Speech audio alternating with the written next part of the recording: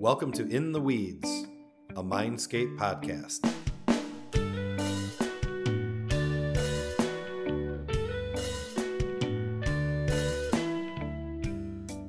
Hey there, welcome to episode number 1 of season 3 of the In the Weeds podcast. I'm Pete Brand, Mindscape CEO and co-founder, and I'm joined by Jeff Bell, Mindscape COO, and today we are both joined by Stephan Hokanson, Director of Growth for Mindscape. All right. Stephan, it's nice to have you here. I get to look out my office at you and see your lovely face, or at least your lovely profile every day. But it's nice to have you here. We're talking about chatbots today. So this episode is Chatbots 101. And we're going to go in the weeds on a few topics here. And kind of the first piece, if you would, is and we're kind of multi-pronged question here, but we'll kind of start with what's a chatbot is kind of the first piece. And then how do you know if your organization should implement one? All right, we'll take the first part. Basically, a chatbot works as a little tiny robot where it responds to questions from your site visitors. Now, a chatbot can work in a lot of different ways. Powerful chatbots can use natural language where you type in a sentence and the bot is smart enough to recognize keywords and give you the answer you need. But they can also be very simple where they offer you a menu of items, A, B, and C, and you choose the one that's appropriate.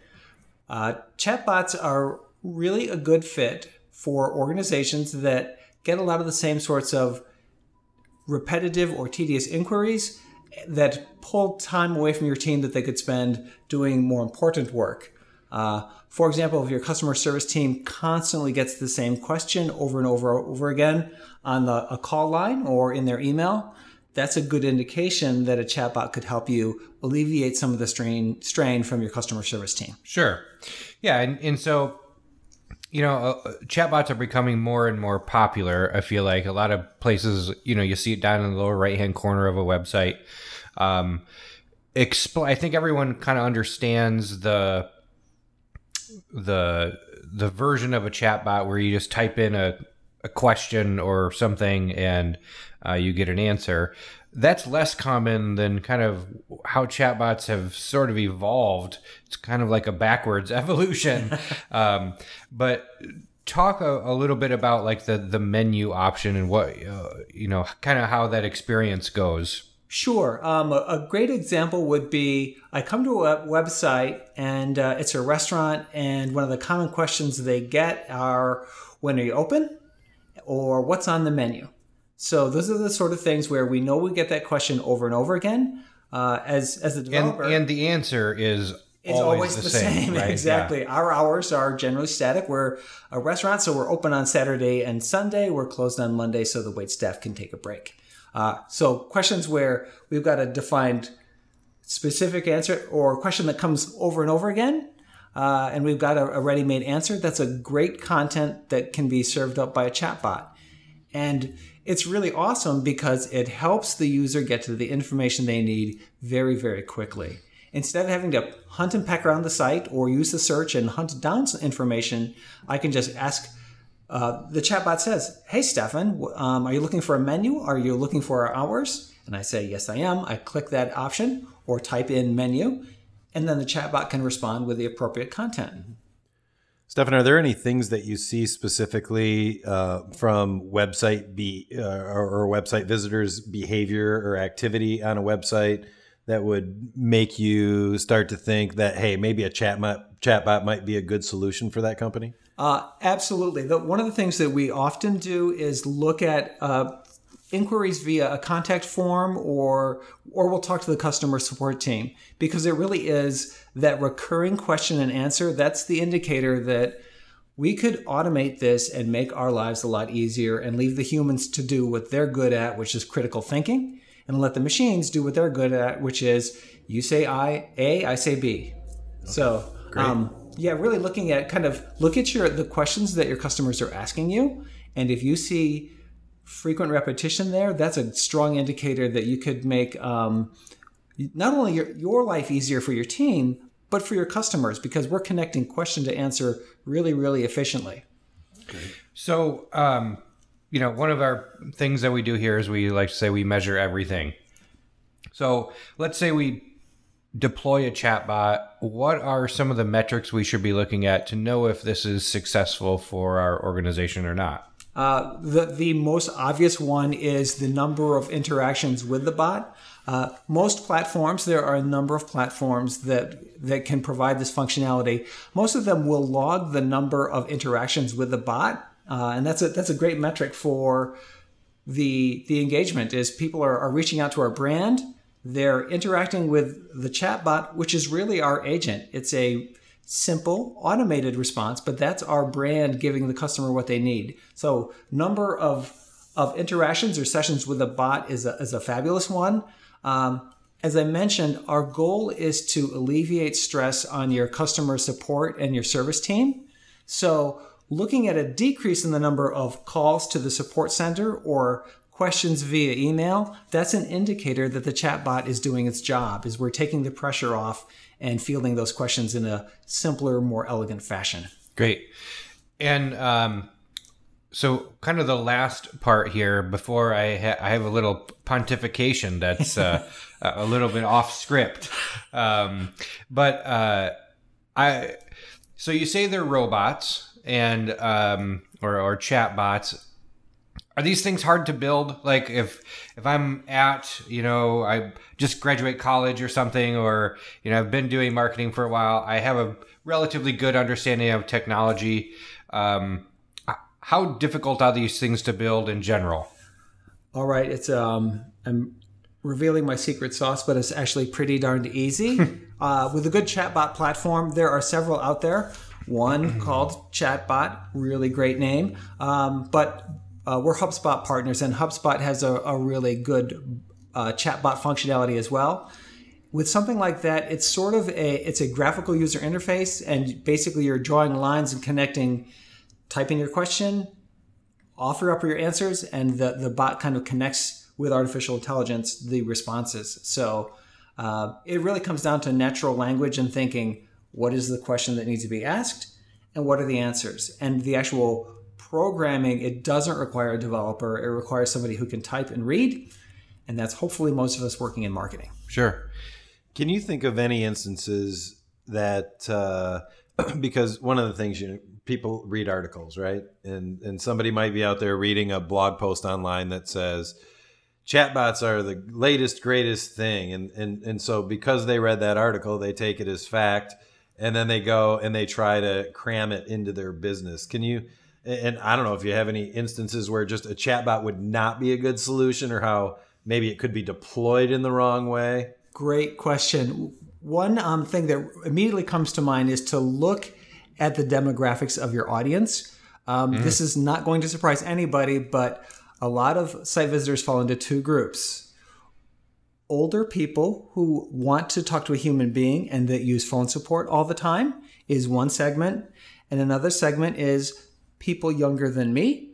And those people like to use chat, text, SMS.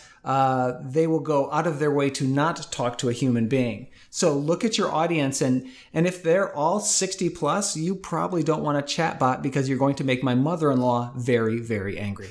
Yeah, so if I'm selling art memberships, I might not want to have a chatbot on my website. Right. Or if you're going to have a chatbot, it needs to have a certain tone and really understand what your audience is looking for. I mean, it is a simple tool that can really help your visitors, but you really need to think through, we say this with everything we do, is you really need to understand the buyer persona. What's driving them? What are their pain points?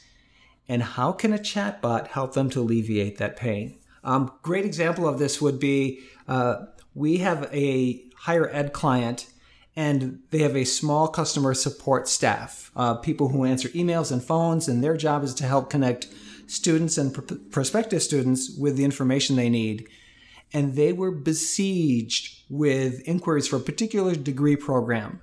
And it literally took 90% of their time, and they couldn't get to any of the other inquiries they had, and they were drowning. They said, we're not able to meet our customers' needs. We just can't get to them all. How can you help us? So what we did was we configured a chatbot to say, what are you looking for? Are you interested in this degree program? And if they were, we knew that we needed to field those calls differently. So we offered them a specific phone number and a specific text link so they could click on that and go to information on the website.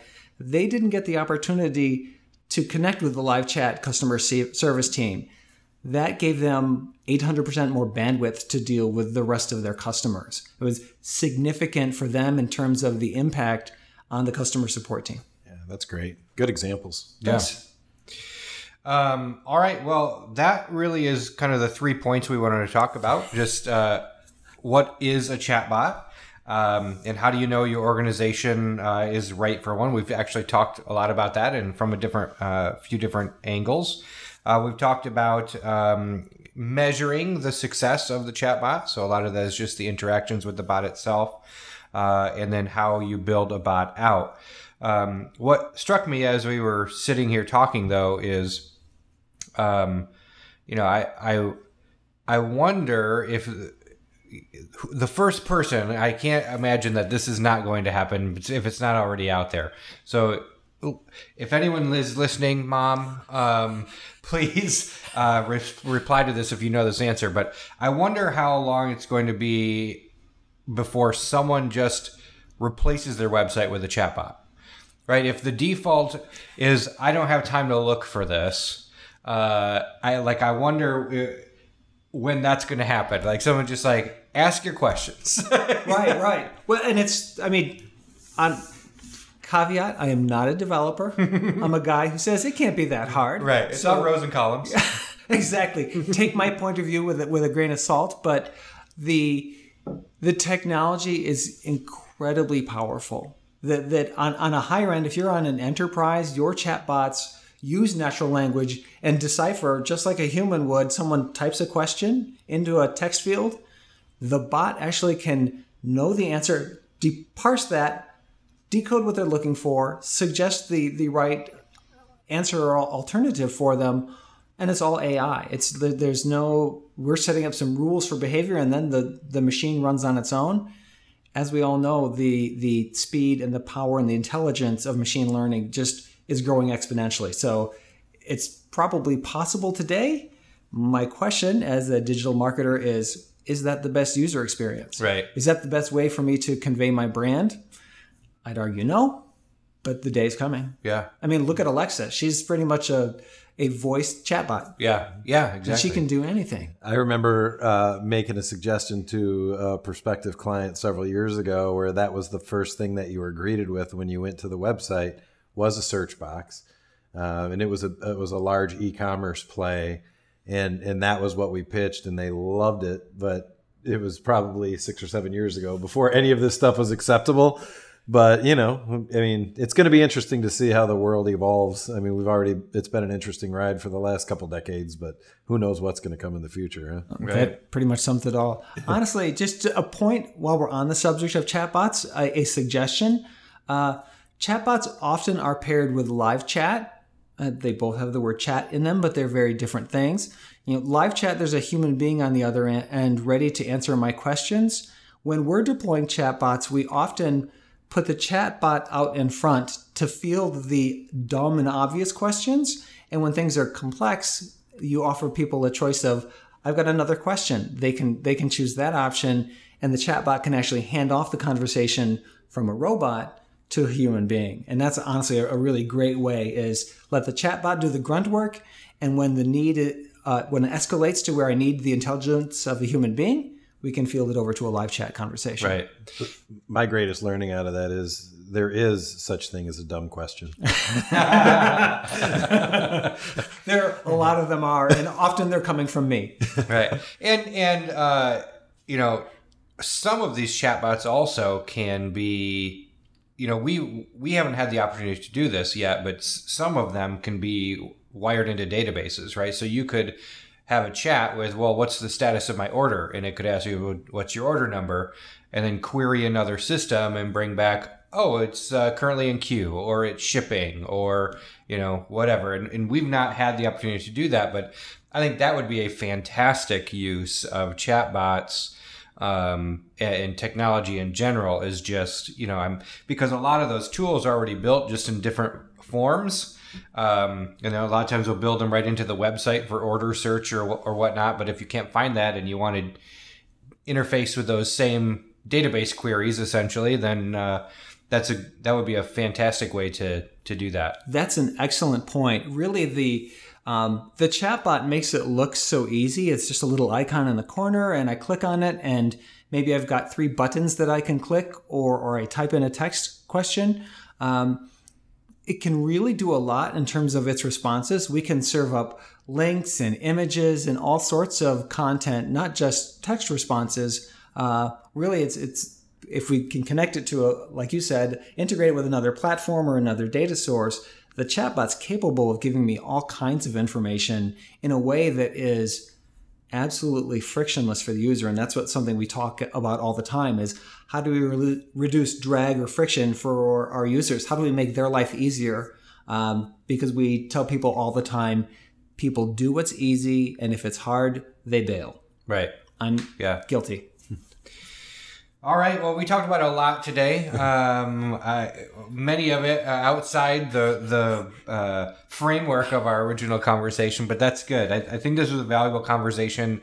Chatbots are, probably, I feel like to the tipping point now, where more sites have them than not. And more people are getting comfortable using them. So I think it's a timely topic. But Stephan, thanks for joining us today. And for anyone who's listening, if you want help implementing these, reach out to Stephan, and we'd be happy to talk about that. But with that, Pete, why don't you take us out? All right. Be sure to head on over and check out our website at wearemindscape.com/intheweeds. You can also visit our social channels under the profile We Are Mindscape, and use the hashtag InTheWeedsPodcast to let us know if you have any questions or any topics you'd like us to cover in the future. Or if you are one of those older folks and you want to send an email, you can send that to intheweeds@wearemindscape.com. We've promised not to age shame you if you reach out. Thanks a lot for tuning in, and we'll see you on the next one. Bye, everyone.